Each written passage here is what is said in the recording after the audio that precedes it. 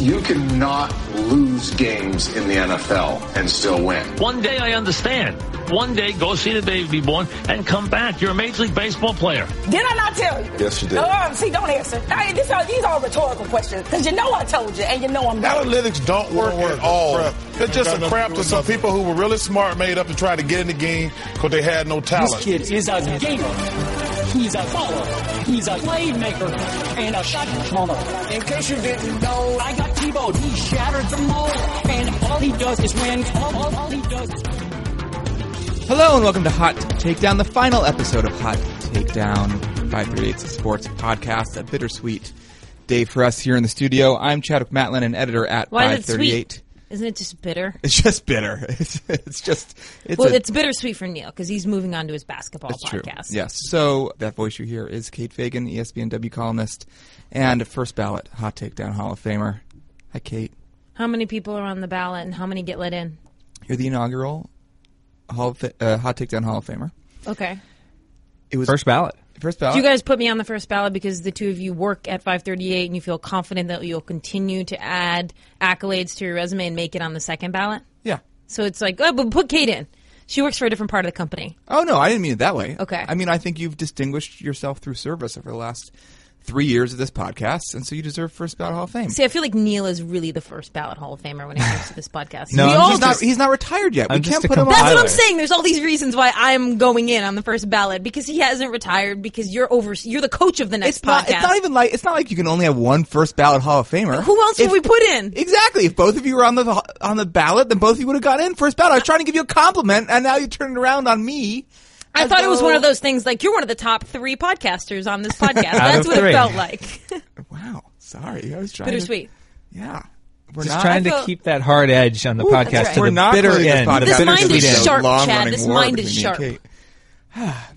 Thank you for that compliment, Chad. Glad to have you, Kate. Also with us, it's Neil Statman Payne. Hey, Chad. Hi, Neil. As Kate alluded to earlier, this is the final episode of Hot Takedown, but Neil's new podcast with Kyle Wagner and Chris Herring, our 538 colleagues, will be coming soon to this feed. In fact, this feed will just become the new feed for our NBA podcast. Neil, you want to announce the name? The grand reveal? Sure. So the name of our podcast is The Lab. We're going to be doing a lot of experimenting. We're going to be doing a lot of tape study and stat crunching. And just in general, we're going to kind of hunker down in a dark room and emerge with some kind of special chemical formula that will help you enjoy the NBA more, we hope. Right. So Did you just come up with that off the top of your head?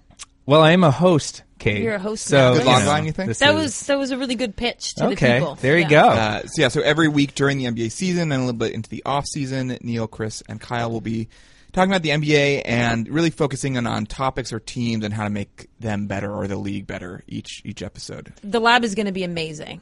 But that intro, I don't know how they're going to top our intro song. It's true. It's also, our intro song's a little bit of a time capsule. You know, it's like got the Danny Murphy baby saga. Yeah. It has Jamel Hill saying, I forget what the It must have been about Michigan about. State or something, yeah. And then, of course, Skip and Tebow. When Skip was still at ESPN. So on today's show, we're going to be reflecting on the podcast that was, what we've learned from the podcast, how it's helped inform the way that we sort of go about looking at the sports world and sort of thinking through whether this worldview of analytics and of empiricism has sort of is ascendant in sports or is maybe getting crowded out by the hot take-sphere as time goes by. I think we'll also have one last significant digit, which is really actually just one last hot take. We came across a hot take in the last couple weeks that is just an all-timer, and if the show were going on, I think would make its way into I'm excited for this. But before we get to the broader conversation on today's show, I wanted to get in a quick word from one of Hot Takedown's sponsors. Hot Takedown this week is sponsored by Blue Apron. Blue Apron is the #1 fresh ingredient and recipe delivery service in the country. Its mission is to make incredible home cooking accessible. In partnership with over 150 local farms, fisheries, and ranchers across the United States, Blue Apron sends you pre-portioned ingredients to make great meals at home. Some of those meals that are coming up soon, some are vegetable and egg paninis with Calabrian chili mayonnaise and caprese salad, soy-glazed pork and rice cakes with bok choy and marinated green beans, skillet vegetable chili with cornmeal and cheddar drop biscuits, and garlic butter shrimp and corn with green bean salad and roasted purple tomatoes. That all costs less than $10 per person per meal, and you get to choose from a variety of new recipes each week. Or you can let the Blue Apron culinary team surprise you. Each meal comes with a step-by-step, easy-to-follow recipe card, and as I said, pre-portioned ingredients, and they can all be prepared in 40 minutes or less. And there's a freshness guarantee that promises every ingredient in your delivery arrives ready to cook, or Blue Apron will make it right. So check out this week's menu and get your first 3 meals for free with free shipping by going to blueapron.com/takedown. You're going to love how good it feels and tastes to create incredible home-cooked meals with Blue Apron, so do not wait. blueapron.com/takedown. Blue Apron, a better way to cook. Okay, now let's get back to this week's show and jump right into our conversation. First, I think let's talk a little bit about politics. Everyone's favorite topic. One way or another, especially on this podcast. You know, throughout the history of the show, I think we've tried to engage in the overlap of sports with culture and society and politics at large. When protests are happening, I remember fondly our conversation about the U.S. women's national hockey team and their search for pay equity. We've talked at length about labor movements within the sports, as well as the role women's sports have to play, things like that. And this weekend, the intersection of sports, politics, and culture really collided, to a new level, exploded. And that's when President Trump commented on the protests that had been catalyzed by Colin Kaepernick a few years ago against police brutality and the treatment of African Americans. So let's have a listen to some audio from President Trump. Wouldn't you love to see one of these NFL owners, when somebody disrespects our flag, to say, "Get that son of a bitch off the field right now, out, he's fired. He's fired!" So that was only part of the weekend's political sports mashup activity. There was also the Warriors deliberating on whether to go to the White House because they won the NBA championship. It leaked out that Steph Curry did not want to go. Then Trump disinvited Curry and therefore the Warriors. And then LeBron James called President Trump a bum. Let's have a listen to some audio about that. Is there any regret that you got into a name-calling situation with the president? No. A name caller. What'd I say? Let me hear you say it. Called him a bum. It's not a name call. It's no, you bum. Me and my friends call each other that all the time. I'm not his friend though. I don't want to see that on the note. He's not my friend. So, you know, we're in an unquantifiable territory, and we found ourselves in that territory often on this podcast, where the big sports news of the week is something that you can't quite put numbers to. And Kate, you know, you do a fair amount of talking on TV about the major sports issues today, not always from a numbers perspective. And I'm curious, you know, what role you see like the quantified approach taking when there's this type of sports story that is not even about what's on the field, really.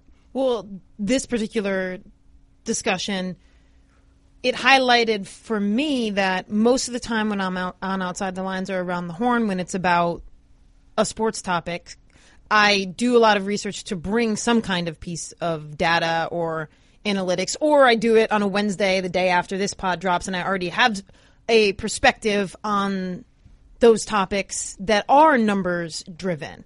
And for most of sports, that's a possibility that your viewpoint can be formulated with like the backbone of numbers. For this, and we can go all the way back to 2.5 years ago when we started this podcast talking about Ray Rice and so many issues that have peppered the sports landscape. None of those, and especially this one, have I ever felt that if I brought numbers, they were changing minds. And I mean, even though you could bring numbers to some degree, you could bring numbers like we have about Colin Kaepernick and whether or not his numbers from last year would warrant him being signed to a team, if from a strictly numbers perspective. I think you can try to. I just don't think it illuminates your perspective and shapes other people's perspectives in the way it does on just a traditional sports topic. I think most of the time I could say, like, actually the Orioles won an average of 90 games over the previous 4 years or something like that, you know. and I'm talking a couple years ago now, people be like, oh, wow, yeah, that number actually solidifies like a feeling I had that the Orioles were like consistently good over the last few years. When it comes to these topics, like that kind of work to me doesn't undo perspective that is shaped through relationships. And I think a lot of discussions when they are about politics, and in this case, sports and politics, your viewpoint is often shaped by your interactions, whether growing up or with the people around you now. And I don't know that bringing numbers to it is going to do the kind of work it does in the sports world. Yeah, especially as somebody that sort of makes their living crunching numbers, often about performance, on the field, between the lines. It is difficult, when this is the biggest story of the day, it does feel like you're, not as equipped as usual to address or speak to it. And that's not to say that we have nothing to say about it using the numbers. My colleague Harry Anton had a great story the other day about just how, the anthem protests are, viewed unpopularly by Americans today, but if you kind of roll back the clock and look at the way that civil rights protests were viewed back in the early 60s, they were also very unpopular, and the view of that has changed over time, night and day, to the point that we look back at the people that were conducting those protests as heroes. Martin Luther King was viewed unpopularly back then and is now, one of the great Americans, if you polled people. And so that does provide, I think, some interesting and kind of, it reframes the narrative using numbers in a way that maybe people wouldn't have thought of without that data being brought to bear. So that's an example of the way you can use numbers in a case like this. But I do agree with you that it is so far outside of the comfort zone or the, sort of expertise zone of something like sabermetrics, where we're trying to kind of talk about, there's an implicit assumption to sabermetric analysis that, what happens on the field is all that matters, and trying to win, games or matches or whatever is all that matters. And then, kind of moving on from there and trying to figure out who did the most to contribute to those wins and kind of dissecting that. That is not at all the story that played out over the weekend. And so when you the further you remove from that sort of pure, I guess it is kind of a stick to sports mentality, the numbers kind of have baked into them, the further you remove yourself from that, the more difficult it is and the more creative you have to be in order to find a way to do data journalism on it. So I think that's actually a way to leap into the sort of retrospective conversation that we wanted to have, which is, Kate, you said if you bring numbers to a political type conversation, or even one about domestic violence or something broader than just performance on the field, you feel like the numbers aren't going to sway people. Do you feel like numbers sway people when it's about performance on the field? I feel like all the hot takes that we've really engaged with and sort of tussled with have been from people who dismiss numbers out of hand often, where, just the mere act of the presence of the numbers or of an acronym for a stat that they're unfamiliar with, like, becomes its own political debate or its own partisanship where, oh, you're using BABIP. Like, I don't believe in fancy stats like that. So, what I see with my eye test or my gaze is a slugger who's clutch and who, was the World Series MVP. And so even though he's hitting 240 now, like, that's, how can you knock the guy when you know what he's going to do in October? Well, I think it depends how you present the data or the information. And I have seen in the course of doing Around the Horn, and of course you're not sitting there with someone and seeing that they've absorbed some sort of point, but just the general sense I have in the reaction of the interest level of that information, it depends on whether it's presented like really cold and clinical, like, well, his BABIP is up 22% over the last, as opposed to saying, I think we can all see that Aaron Judge has had a better month. I mean, this is a very generic example here, but and now when you look at his OPS, and if you do it in a way where it's confirming with someone with numbers, something that they already instinctually can see or feel, then that's where those numbers provide greater value. And I think that unlocks in people's minds this concept of like, okay, well, if that really confirmed for them something they were feeling, maybe they could use numbers to also see something else a little differently or reinforce some other, viewpoint that they have about an athlete or a team. That's interesting. I'm editor at 538, and editorial, I've had to do a lot of thinking about what makes for a 538 story and approach, as opposed to, an opinion piece somewhere else, for example, where numbers might get cited and there's a thesis. And there's an argument and there's evidence, quote unquote, to back up the argument. And one of the things that I landed at pretty early on was the idea that at most places someone has an idea, and it's an argument that Aaron Judge is the best player ever, right? And then they go find some numbers that fit that argument. Whereas here, what we do is we look at the numbers and then figure out the argument from there, and sort of an inversion, essentially, of the usual process of journalism and of making an argument about whatever it is, sports or otherwise. And so, to me, like what the trick is for our work is that we have to figure out a way to make what's apparent in the evidence apparent to people through argumentation. And that is a kind of flip that isn't a guarantee to change people's minds necessarily, because it can often be a little sterile or dry. But I do think also the way that sports fans engage with sports now is so much more fluent in statistics and in, kind of advanced metrics. So do you think that, you're in this world, Neil. You think that that's the case even out of the ballpark? I do think so. I don't know about out of the ballpark, but I do know in sports media, one of the things I used to do when I was writing stories, early on, was every so often there would be these hot takes that you could sort of just lick your chops over because they were so just unfounded by the numbers that you could just go to town about why they were wrong. And I have noticed over the course of 4 years of being here that those pieces are becoming fewer and further between. In other words, the bar to which, any journalism, I think, at least in the mainstream sports world, has to kind of meet a certain level of statistical, even if it is just citing numbers, but often it's basing arguments on numbers. That has pervaded sports journalism, I think, so much over the past 10 years, maybe probably even since we started. And this is in no way, shape, or form me or us taking credit for this. I think it's part of this wave of younger writers and people that just sort of are more versed in this stuff, having more of a voice and more of a platform, that the hot take based on, this guy's a bum because he's not clutch and not really basing it in any kind of stats is kind of a dying breed. It's becoming more difficult, and I don't know if that's why we're seeing more hot takes that are grounded in things that are unquantifiable. You can't prove necessarily using stats, and that's almost like the stats have chased the hot takes to these kind of corners of the sports talkosphere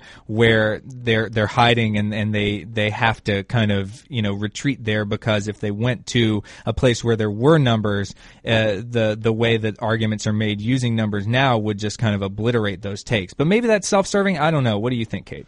Well, I think for sure, because we could even look at the evidence we have doing this podcast. The origin of this podcast, Hot Takedown, was that we would play a hot take and then respond to it.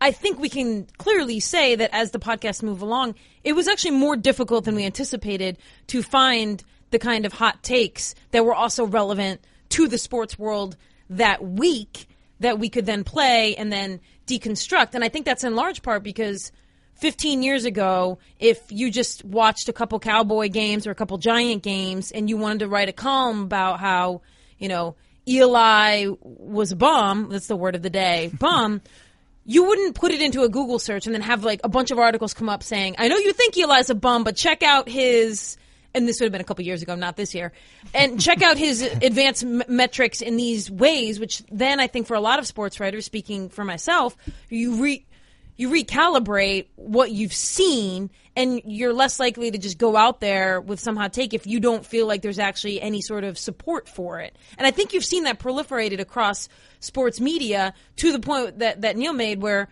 now the argument comes on the athletes about the unquantifiable qualities of their performance. And that's where we've kind of, like the whack-a-mole, like that's where they're popping up now. And I don't know, unless analytics develop to some degree to be able to give me an algorithm for whether or not someone is clutch or is a good teammate or whether it does impact the locker room. And that seems like some AI stuff to me.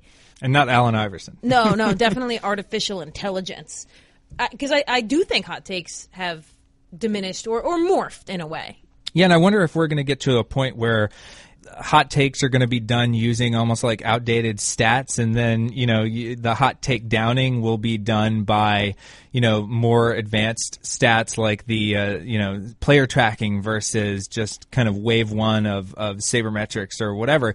I mean, in some ways you're already starting to see that in the fan graphs of the world and in places like that. So it's not a victory lap by any means for analytics. It's almost like more of an arms race. So I'm dubious. I appreciate the optimism. Oh, about the lack of hot takes? I think that if analytics were really ascendant in sports, Colin Kaepernick would have a job. And that you wouldn't see so much conversation still around baseball managers not managing the bullpen correctly. And, there are a bunch of things in sports that are not, quote unquote, optimized. It's not as though analytics is just like won the day necessarily. And in the media, I'm still, WFAN is still WFAN. And it cites some advanced statistics sometimes. When I'm driving around in a car and listening to it, it's still the same type of conversation that it was when I was a kid, except with some new acronyms. Can we delineate here between outlets that are being paid to be outrageous versus the conversation in the core area of sports media that's trying to be original yet intellectual yet relevant? So what were they using to be original and relevant and intellectual before? Was it just argumentation is your guys' point, and now it's backed up by more numbers? Well, I think it depends whether we're looking at columnists for local newspapers, right? Or what part of media are we looking at to see if we think analytics has advanced? Because they all have different pursuits in being a part of sports media. So I guess it's not like I don't think we can turn on sometimes ESPN, sometimes other channels, and not see people saying things loudly, or turn on WFAN and hear people saying things that I think are somewhat inflammatory for the point of being inflammatory. But that, to me, is a separate beast of sports media from the core group of sports media. Well, they're all core. Am I making sense? I understand the separation you're making, but I think that is, again, optimistic about the kind of sports that media that most fans are coming into contact with. And that certainly is easier for us. It's an echo chamber issue. Yeah, and listen, we're complicit in this, right? It's hard for us to talk about this because we're owned by 530 is owned by ESPN, and our entire purpose is to produce this kind of work. Yeah, but one thing is even grudging kind of acknowledgement of sabermetrics on Mike Francesa, for instance, is so far beyond what anyone thought was possible a decade ago that if that corner of the takeosphere has even kind of felt the need that they have to acknowledge stats in order to kind of grapple with them, then what does that say about how far things have shifted for the rest of the sports media world?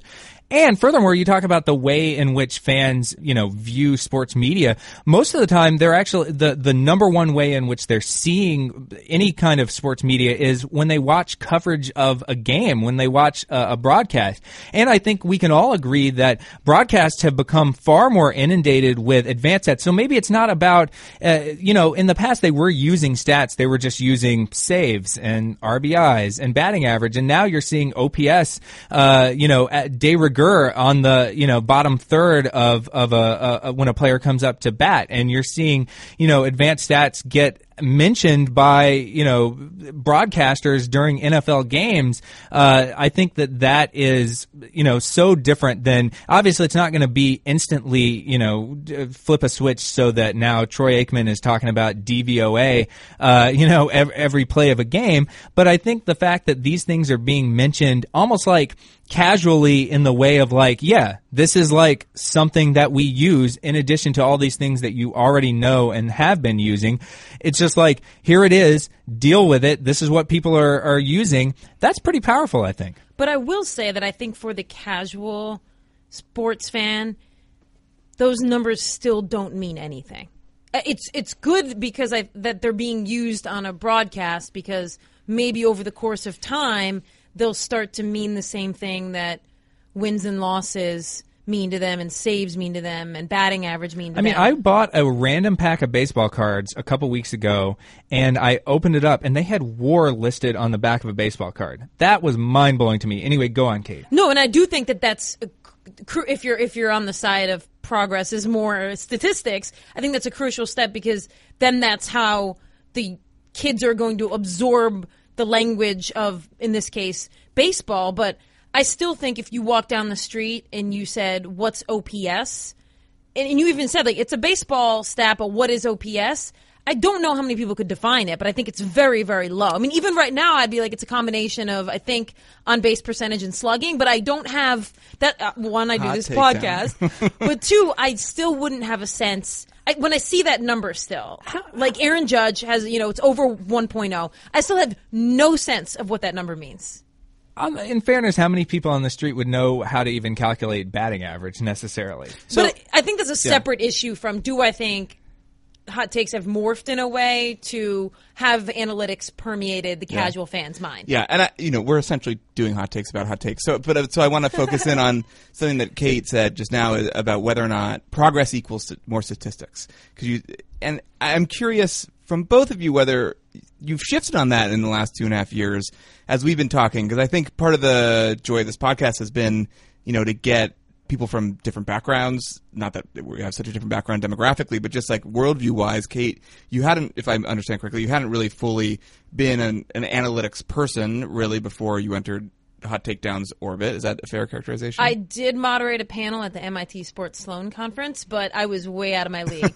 And Neil, I think it's fair to say that like you hadn't been someone who talked to a ton of athletes and thought through the sort of not that they hadn't thought through it, but like hadn't been immersed in what it meant to be on the court, sort of thinking through small decisions. I don't know. I mean, I don't know what to say to that, because I did play, in high school, and, it's not, obviously, not at Kate's level, clearly. It's not a competition. Well. Actually, it was. No. But, I think that it is a lot. I think it's less difficult of a learning curve to go in the direction of, you played growing up and you're really into sports and you find stats and you kind of progress along that path than it is to sort of have not take stats into your worldview and play the game and, kind of have an understanding through it as playing at a high level, and then kind of reverse back and have to sort of relearn certain things based on stats. But I'd be curious as to what your experience of that was, Kate. Well, to Chad's specific question, whether I think more analytics and more numbers is better, I always think more information is better, and you can take it or leave it. I have found that there's fewer stats or analytic points that to me I can truly connect with than I anticipated. And I think part of that is because sometimes I don't know whether, when it comes to analytics, I don't know what level of advancement we're at, and I feel like there are some things that we're saying is the right thing to do in baseball, like let's say, like use your bullpen more, that maybe going forward there'll be some advancement and it'll be like, well, actually that was more detrimental than we thought. And so there's pockets of numbers that I can see and think, oh, that really illuminates something for me. And oftentimes I feel like it can be a stretch to try and name something and put a number on it when we don't quite know yet how to get at the problem.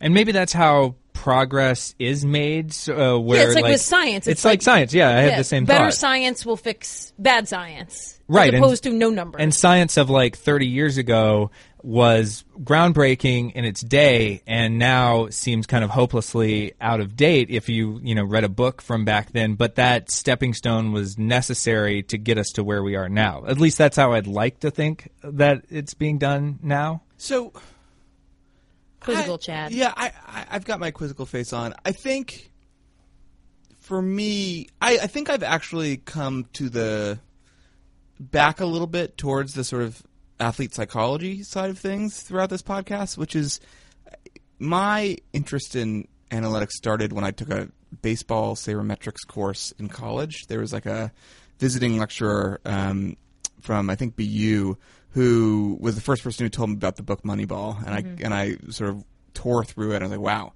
this seems like an enlightened way to approach sports, is thinking about it a little more critically and all about optimization and what was best. And ever since then, and between then and taking my job at 538, I assumed that the analytics way was the right way, sort of by default, that because there was more empiricism, must have meant that it was correct.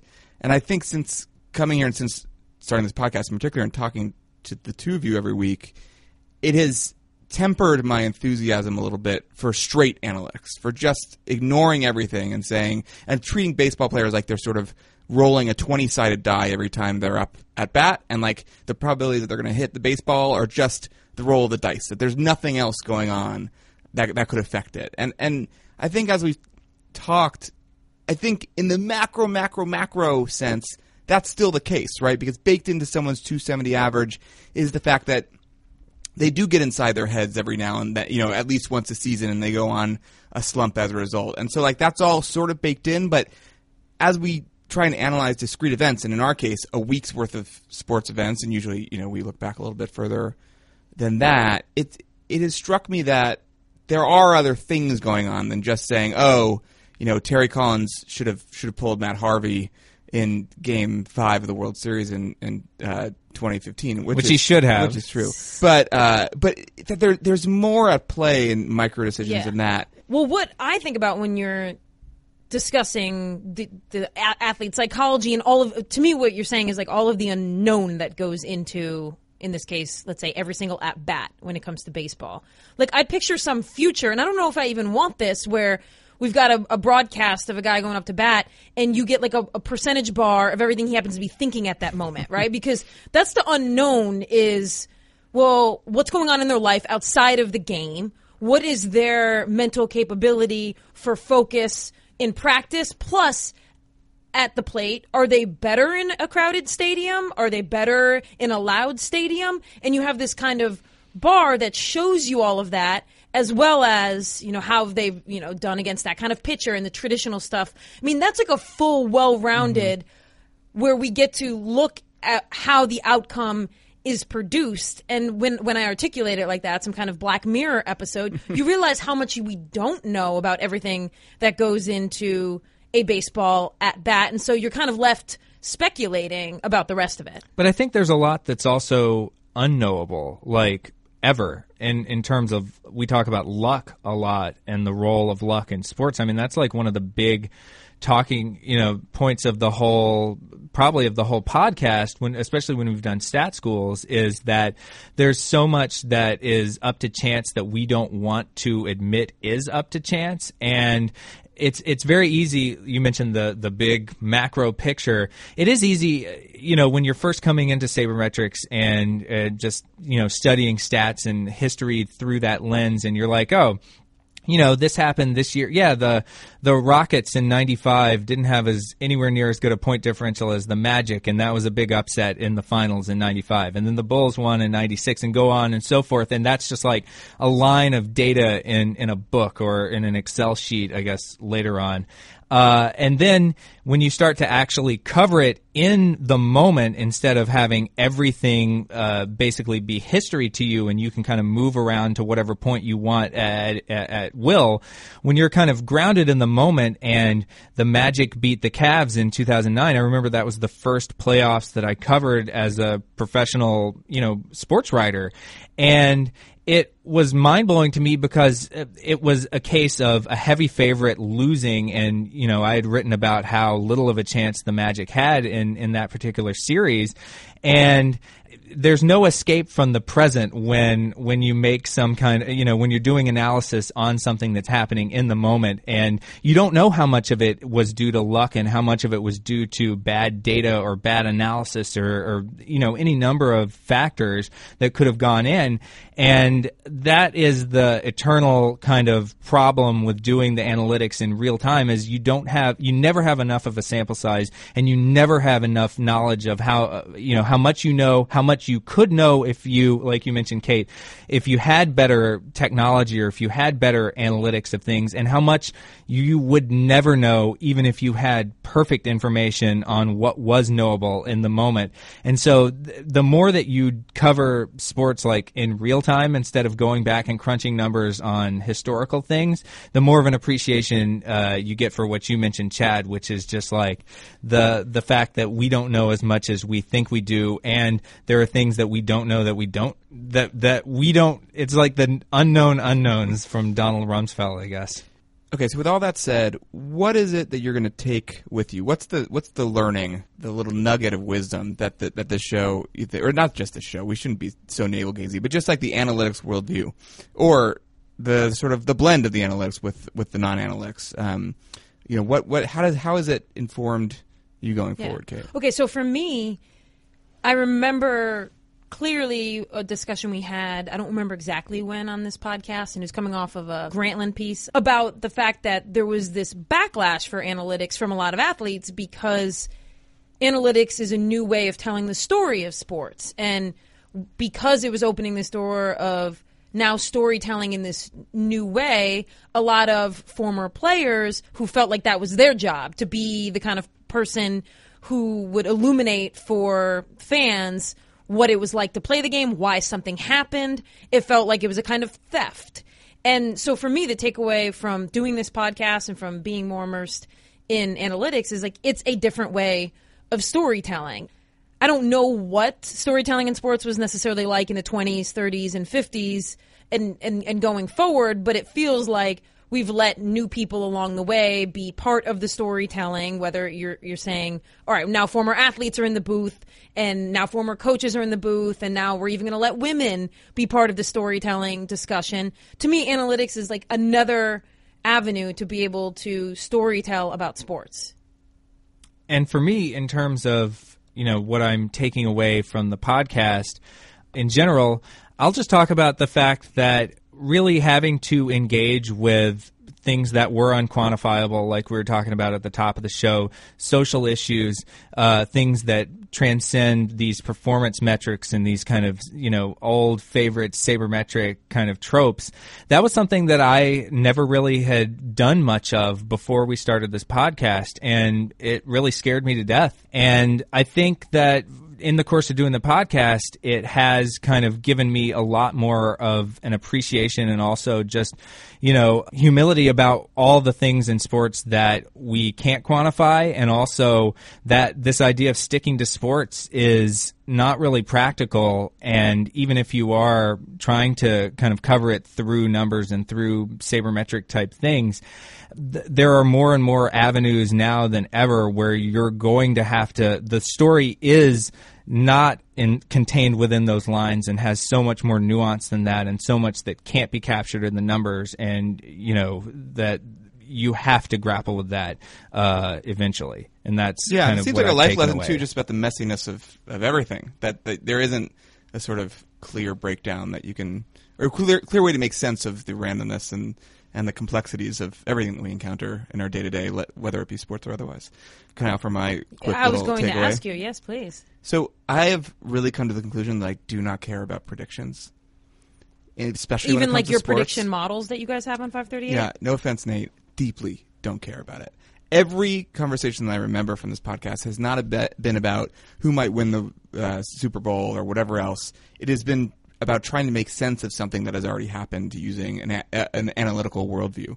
And I think, for me, the reason that I love sports and the reason that I sort of turn a game on, whether I care about it or not, is to see something unexpected happen. And so the prediction models help me understand just how unexpected it is, but in reality, I'm still going to turn the game on or not, and I'm still going to be wowed when a come-from-behind victory happens or not. It helps for me to say, wow, there was a 95% chance of that not happening. And we talked about that with the Super Bowl last year, of course, when the Patriots came back against the Falcons, and all sorts of conversation around win probability models and blah, blah, blah. But to me, what I think I've found is that the prediction stuff tempers my enjoyment of sports a little bit, whereas the post-facto analysis deepens my understanding and my enjoyment of sports. Yeah, and the prediction stuff, I think, is necessary because it kind of sets the stage and the context for a game. I mean, think about the way that broadcasters talk about games before the opening tip or the coin flip or whatever. They do talk about it in terms of here's what we expect to happen, here's what the conversation has been around, the two teams, here's who's favored, etc. Those are things that the prediction models kind of feed into, but then when the game actually starts and all hell breaks loose, the joy of sports is the deviations from what you expected to see. And so you need both, right? You need the predictions, and then you need the predictions to not be too good, because then what would be the point? So it's kind of, they serve their purpose, but at the same time, their purpose is to be wrong a good amount of the time. Okay, let's leave it there, and I feel a little bad not having a final significant digit, but this take was so good, I didn't want to not find a way to get it on. Well, it's one. The significant digit is one. One take. One take. Isn't this the way we usually used to end the show, or maybe the way we open the show? Like you mentioned it, Kate. We used to have a hot take that we would engage with. This is sort of going back to our roots. All right, good. I like that. I like that framing. Okay, so with all that preamble and with all that ado, Hot Takedown's final hot take from Don LaGreca, co-host of the Michael K. Show on ESPN Radio. Come on, stop it already, all right? Everybody's coming up with these now. Oh, well, this offensive lineman, only 27% of the time was Eli pressured from his left side on Monday nights when Sean McDonough's the announce. Stop. Stop creating some narrative that everybody knows football better than somebody else. You want a stat? You want sabermetrics? Offensive line stinks. That's the stat. Give me a break. That's what we're going to do, Michael? We're going to be like accountants now in baseball? Was it the Pythagorean theorem? The Pythagorean theorem said that the Giants offensive line, that their record should be 1-1.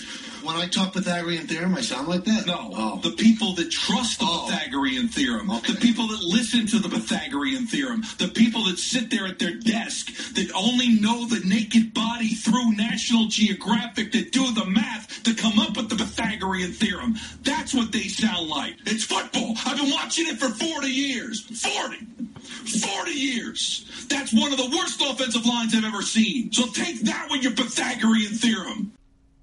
There it is. Neil? Should we even say anything? Any comments on National Geographic? Was that like a clever way to just assert the sort of nerd cliche? The sexlessness I believe of so. the nerds, yeah. Yes. Yeah, very clever. Super clever. I haven't heard that one before. No cliches involved, yeah.